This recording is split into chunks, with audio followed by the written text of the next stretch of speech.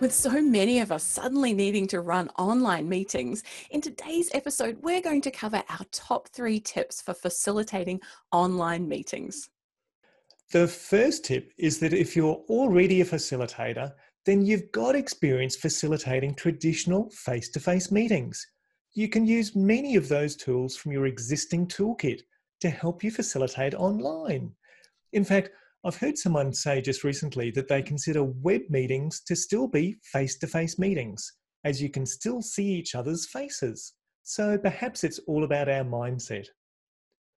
You can still run it like a workshop, break people into small groups to discuss questions and ideas, do an ORAD, or do a think, pair, share online.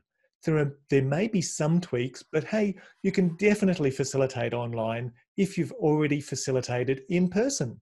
So relax and give it a go. The second tip is that you'll need to adjust the tools for the online environment. There's 3 things to remember here. The first is that timing needs to be different when you're working online. In person, you usually work with time slots of 20 to 30 minutes, making sure that you have some different forms of interaction during that time. However, when it comes to the online environment, you have to drastically cut back the length of these time slots. People just can't spend as long concentrating online. It's more like 10-minute slots, making sure there's interaction during that time. That's right, Denise. And the second thing to remember when adjusting tools for online is that you'll need to be more directive than you'd be in person. I'm a huge fan of using silence in person, but online it's a bit different. We've all been on a video call when someone asks a question, there's silence, and then 3 people all talk at once. Online, you need to check in more with people. In a small group, simply go around and ask people by name if they have any questions or comments. In a larger group, ask questions and get people using the chat box or some other online tool for feedback. The final thing to remember when adjusting facilitation tools for an online environment is to make good use of online tools. Do you want to set up a flip chart online? Then get people to type into the chat box or into a shared Google Doc. Want to do a sticky wall? Then use Jamboard. Want to check in on how people are doing in a larger meeting or over time in a smaller meeting? Then set up a poll. There are a huge number of online tools that can complement your facilitator toolkit. Use them.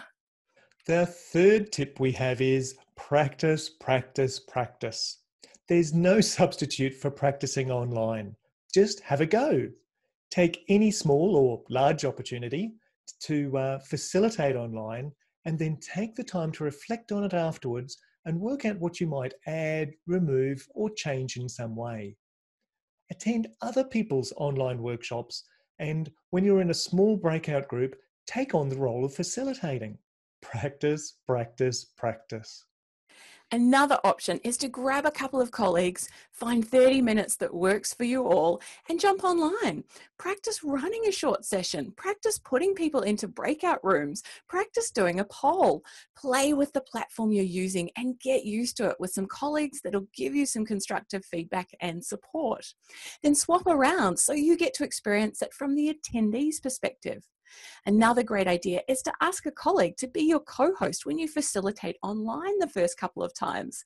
They can make sure people are muted, monitor the chat box, and generally provide support when needed. So just have a go.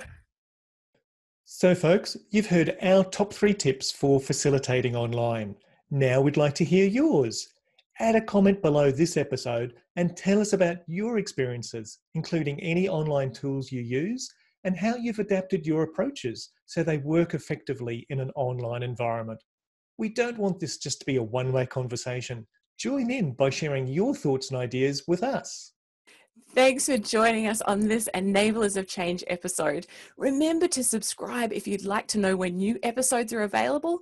And if you liked what you heard, then please tell a friend so they can join in the conversation. All the best until we meet again.